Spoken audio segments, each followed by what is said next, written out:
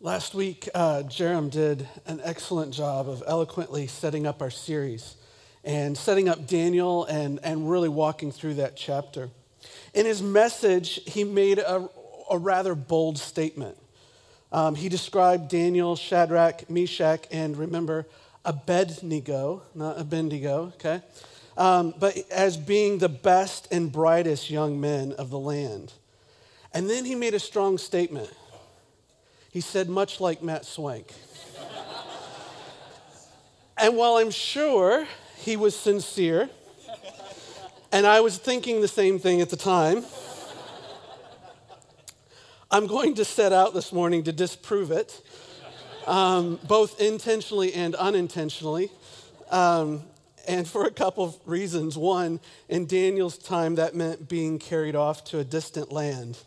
And I can't remember who first coined this phrase, but although being carried off would raise the average IQ of both nations, I'd prefer to stay where I am.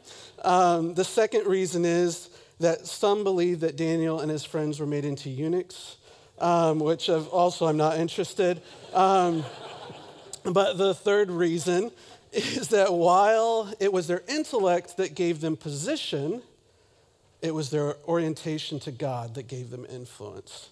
And so that's what we're going to unpack this morning and take a look at that. So let's pray. Jerem already did, but it just helps me. So let's pray again and let's dig into Daniel chapter 2. God, we thank you for today. We thank you for who you are. God, you are an incredible God. Lord, you are a sovereign God.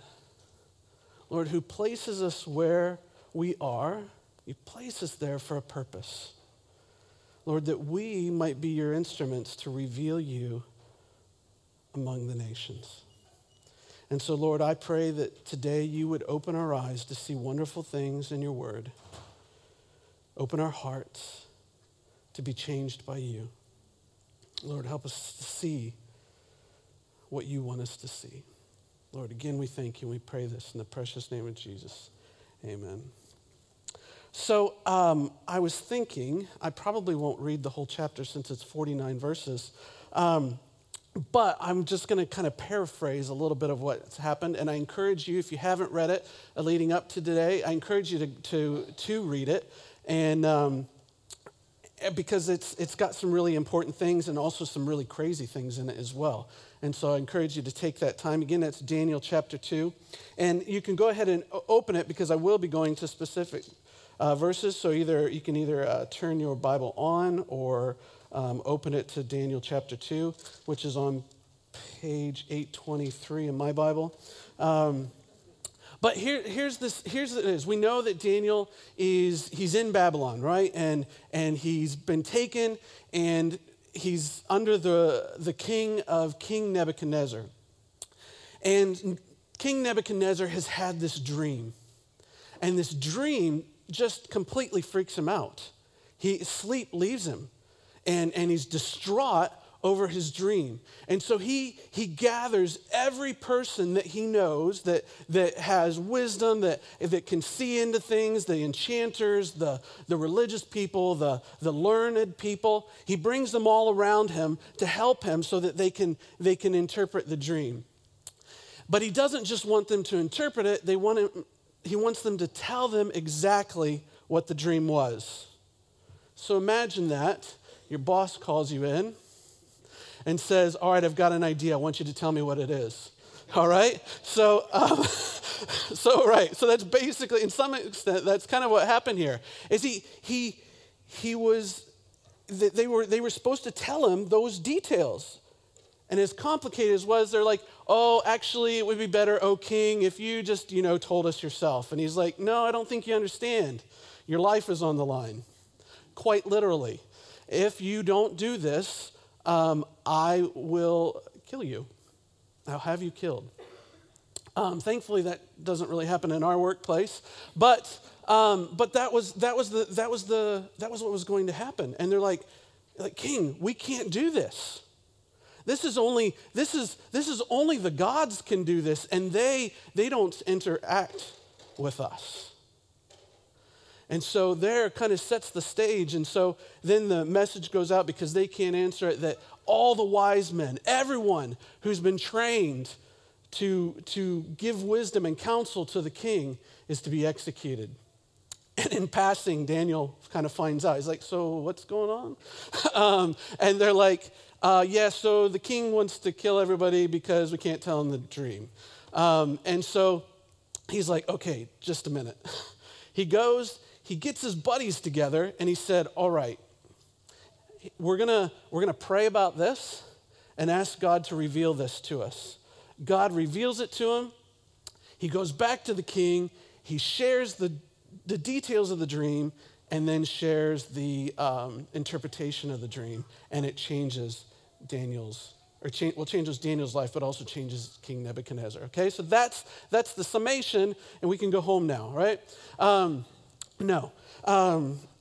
So here's the thing is Daniel, and this is one of the things that Daniel, I think, really recognized, is Daniel recognized this truth. God has placed us, and I think this is for us today as well. God has placed us where we are in order that we might reveal him to those around us. Okay, I'm going to say that again, and I've got a slide for it as well. God has placed us where we are in order that we might reveal him to those around us. Okay?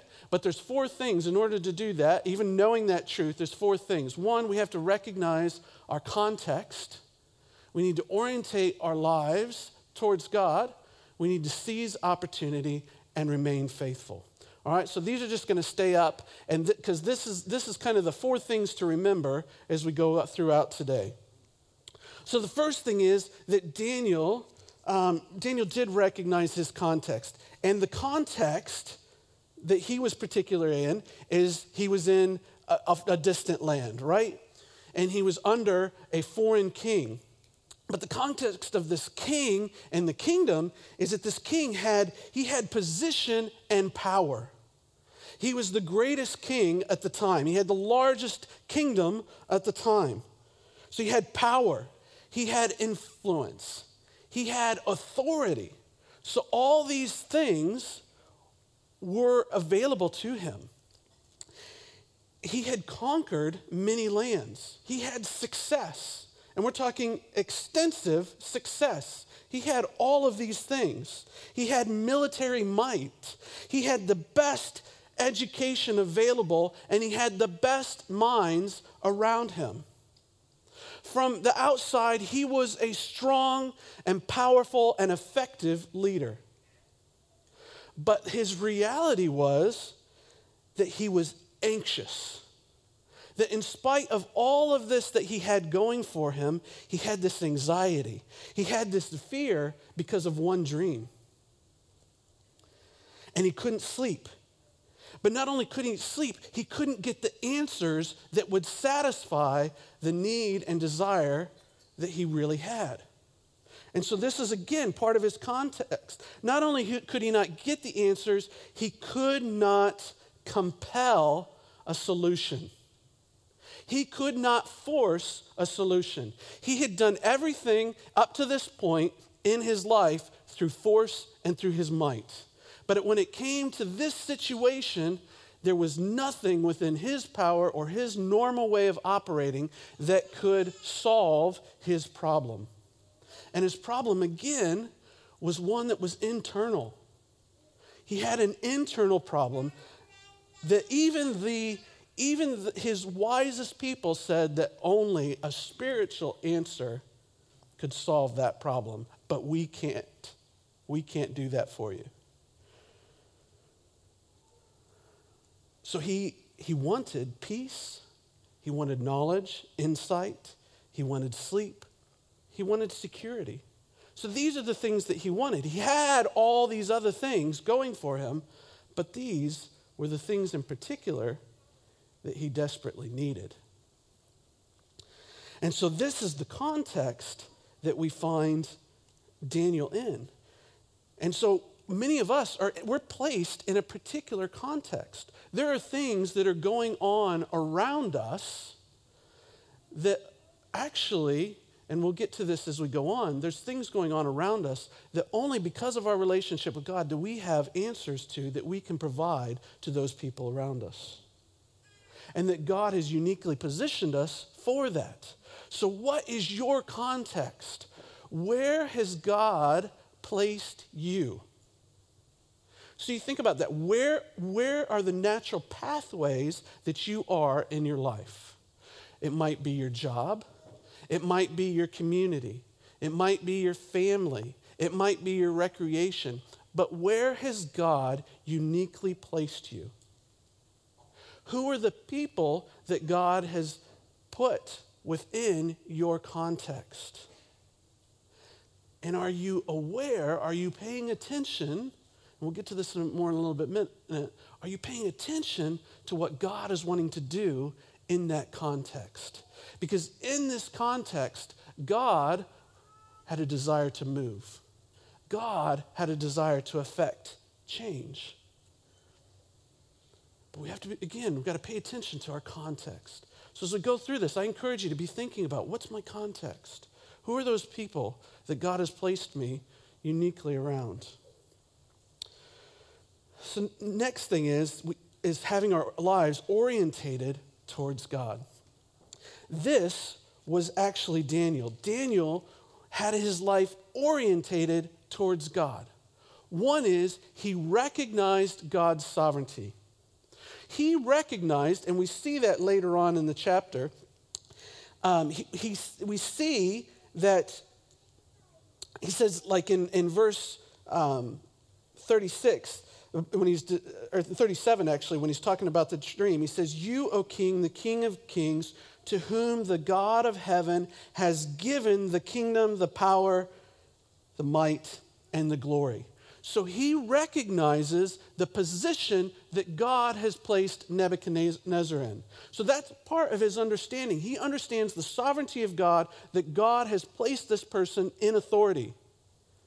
And although he has been taken out of his own land, he's been taken from his own family, he still recognizes God's sovereignty in his situation.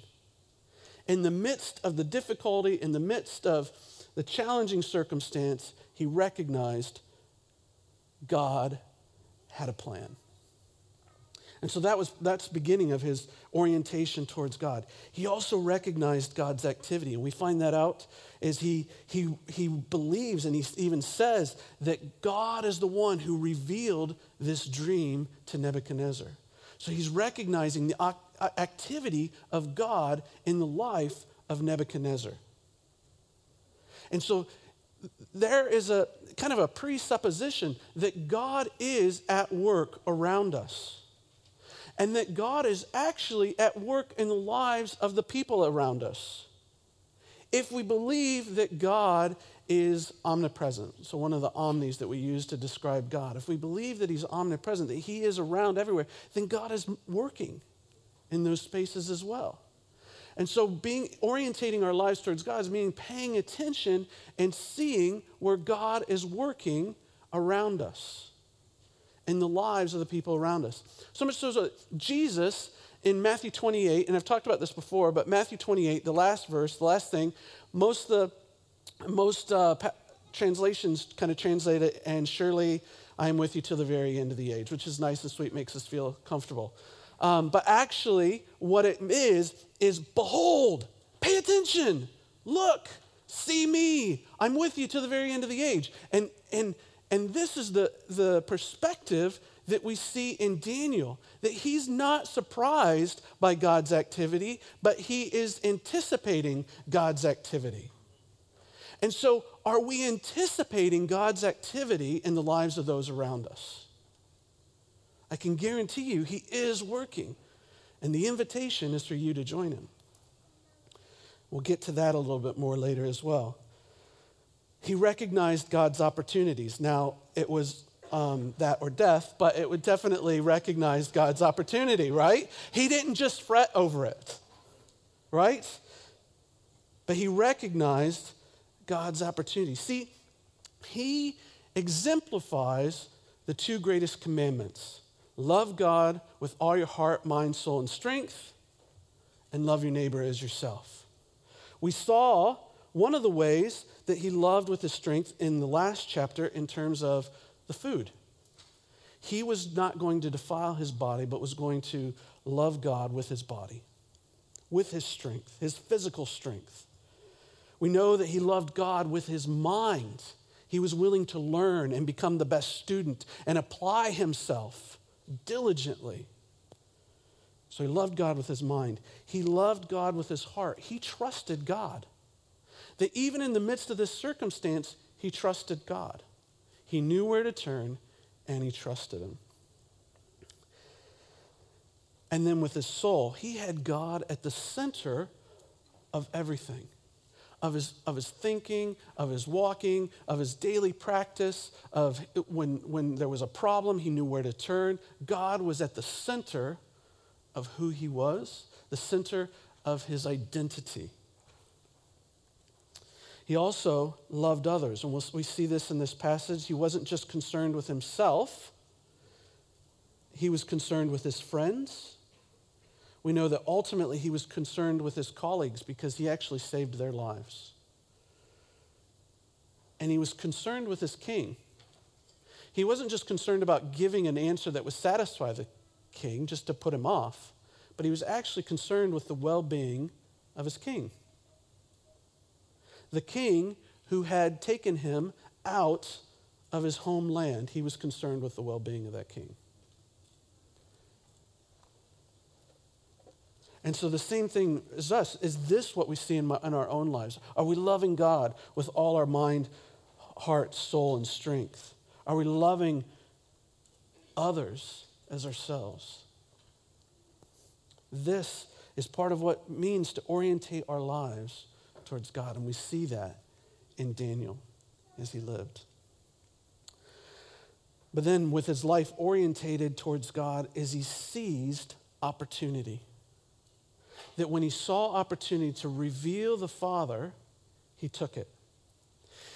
In John 17, this is one of my favorite passages. I bring it up a lot. John 17, one of the things that Jesus said about his disciples. He's praying to the Father, and he says about his disciples is he says, I revealed you to them. That the goal of Jesus was to reveal the Father to his disciples. What we see in Daniel is that his goal is to reveal the Father to Nebuchadnezzar. That is his mission. That is the way he is orientated. Here's what he didn't do. He didn't fret. He didn't go to his friends and like, what are we going to do? You know, he didn't do that. He was a man that was filled with peace, even in this situation. He didn't fret. He didn't try to just go say the right thing. He didn't even directly pray for Nebuchadnezzar, God, help him not to do this. That wasn't his prayer. He didn't ask God to change Neb's mind. All right? He didn't ask for that. He didn't look to advance himself. That's not what he was doing. He didn't look to advance his own agenda. He looked to advance the agenda of the Father. So he starts out, he made a request that he would be able to have some time to pray. Then he invited his friends to pray for mercy. He told them, in verse 18, he told them to seek mercy from the God of heaven concerning this mystery. So that Daniel and his companions might not be destroyed with the rest of the wise men of Babylon. So there was that motive as well. But he wanted to understand the mystery so that he could reveal the Father to Nebuchadnezzar. So he invited his friends regarding that mystery. And what happens is God reveals the dream to Daniel. But again, Daniel, even with the season of suffering, Daniel had this expectation that God was the revealer of mysteries. Daniel had an expectation that if we pray this, God will answer it. Because notice, while King Nebuchadnezzar is having a difficulty sleeping, Daniel goes to sleep. His life is on the line. Nebuchadnezzar just has some anxiety. Daniel's life is on the line, and yet he sleeps, and God reveals to him this dream. And so as he does it, he goes and reveals the Father to Nebuchadnezzar. He shares the context. He says, no person can reveal this. No wise person. He says, no wise men, enchanters, magicians, or astrologers can show the king the mystery that the king has asked. But he says, but there is a God who can. Man, imagine that as we encounter people and the challenges that they face, no one can solve this for you, but there is a God who can. Imagine if that was our automatic response when we're interacting with people, when we're made aware of the situations that only God can solve. That even more than saying, I'll pray for you, to draw their attention to the Father in confidence that there is one who can solve this. There is one who can answer this. So this is what he does in this opportunity, is he reveals him there. But there is a God in heaven who reveals mysteries, and he has made known to King Nebuchadnezzar what will be in the latter days. So not only does he reveal that there is a God who can do this, but he also ties God's current activity to Nebuchadnezzar. There is a God who can do this, and he is already doing this in your life. He has already started to reveal things about the kingdom of God and about himself to Nebuchadnezzar, and Daniel points that out.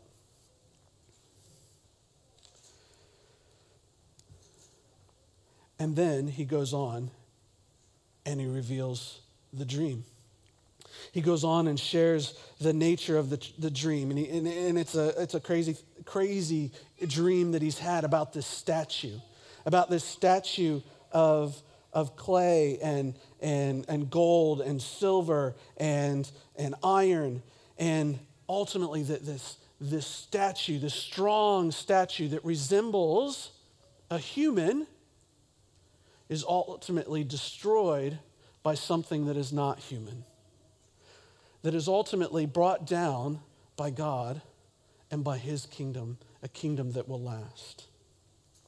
And so in this, he reveals not only that Neb is connected to God, in that God was positioned him with this power, but connected him as well to a future.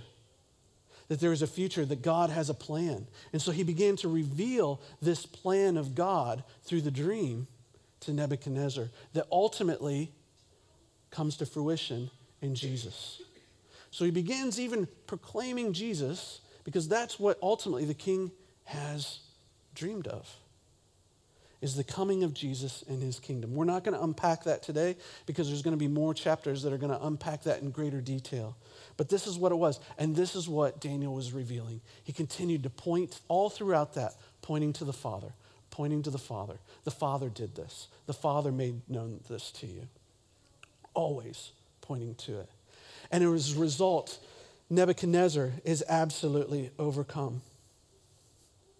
The king, as a response, because he sees that obviously God, because even in this, Daniel said, this isn't my wisdom.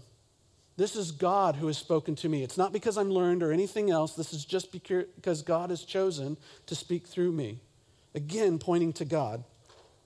But because now Nebuchadnezzar has seen God at work through Daniel, he can't help but fall on his face and paid homage to Daniel, and commanded that an offering and incense be offered up to him. The king answered and said to Daniel, truly your God is God of gods and Lord of kings, and revealers of mysteries, for you have been able to reveal this mystery. So the outcome is Nebuchadnezzar worships God. That because Daniel was faithful to continuously point to the Father, the ultimate outcome was Nebuchadnezzar worshiped the Father, bowed down, and recognized that even as strong as he was as a king, this God was far greater. And not only that, he then appoints Daniel. Then the king gave Daniel high honors and many great gifts, and made him ruler over the whole province of Babylon, and chief prefect over all the wise men of Babylon. And then Daniel made a request to the king that he appointed Shadrach, Meshach, and Abednego over the affairs of the province of Babylon. But Daniel remained at the king's court. So here's an interesting thing, is because of this, see, God gave manna to Daniel with the king. The king gave manna to Daniel for the entire kingdom. The king raised him up. As a result of his obedience to God, the king raised him up and gave him influence over the entire kingdom. Now, this is as a result, then Daniel continues to be faithful to God in his duties, but also fulfills a promise that was made in Abraham. God promised to Abraham back in Genesis that you and your descendants will be a blessing to all nations.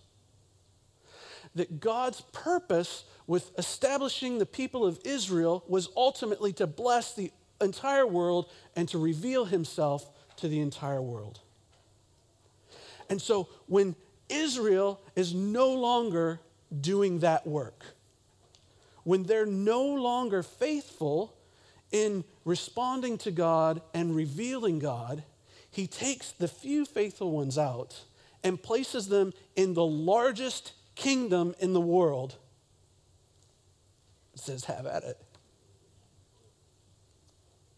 And so here, God has used him to influence the king, and now put him in a position where he can influence an entire kingdom. It was his faithfulness and his obedience and orientation to God that opened doors for God to move in even greater ways. God has positioned you right where you are to reveal him to those around you. Are you paying attention? Are you seeing where God's at work? Are you orientating yourself to him? Are you seizing opportunities and then being faithful with what God has given you? I encourage you this week as you go out, begin praying about that.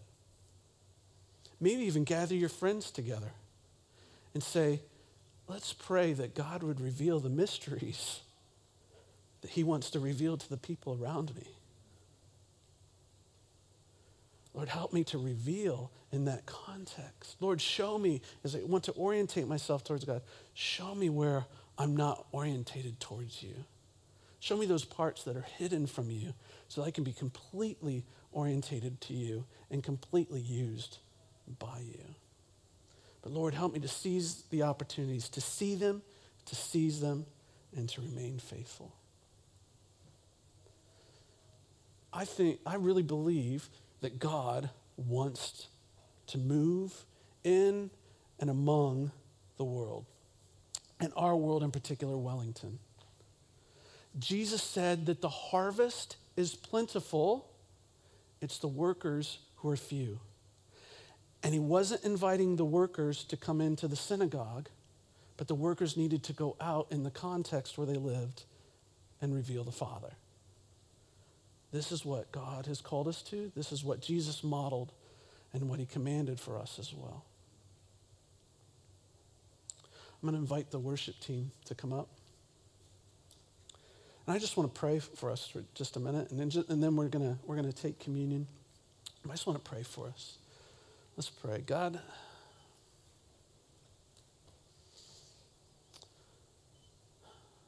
I thank you for who you are. Lord, you are a sovereign God who knows all. You understand the kingdoms and the powers of this world. And Lord, you have positioned us in a place to reveal you in those kingdoms and to those powers. Lord, you don't need us, but you invite us to join you in what you want to do and what you are doing. God, I pray that you would help us to see. Help us to see our context. Lord, help us to just completely orientate our lives towards you so that, Lord, we are wholly about your business. And Lord, help us to take advantage of those opportunities and be faithful in following you. Lord, go before us, I pray. In the precious name of Jesus. Amen. We're gonna take communion in just a second. But I guess I want to focus just for a second on that orientating part. That taking communion is kind of doing that. It's kind of a process. It's a worship, but it's a process of remembrance, but it's also a process of reorientating ourselves towards Jesus. And so I want to give you that opportunity this morning.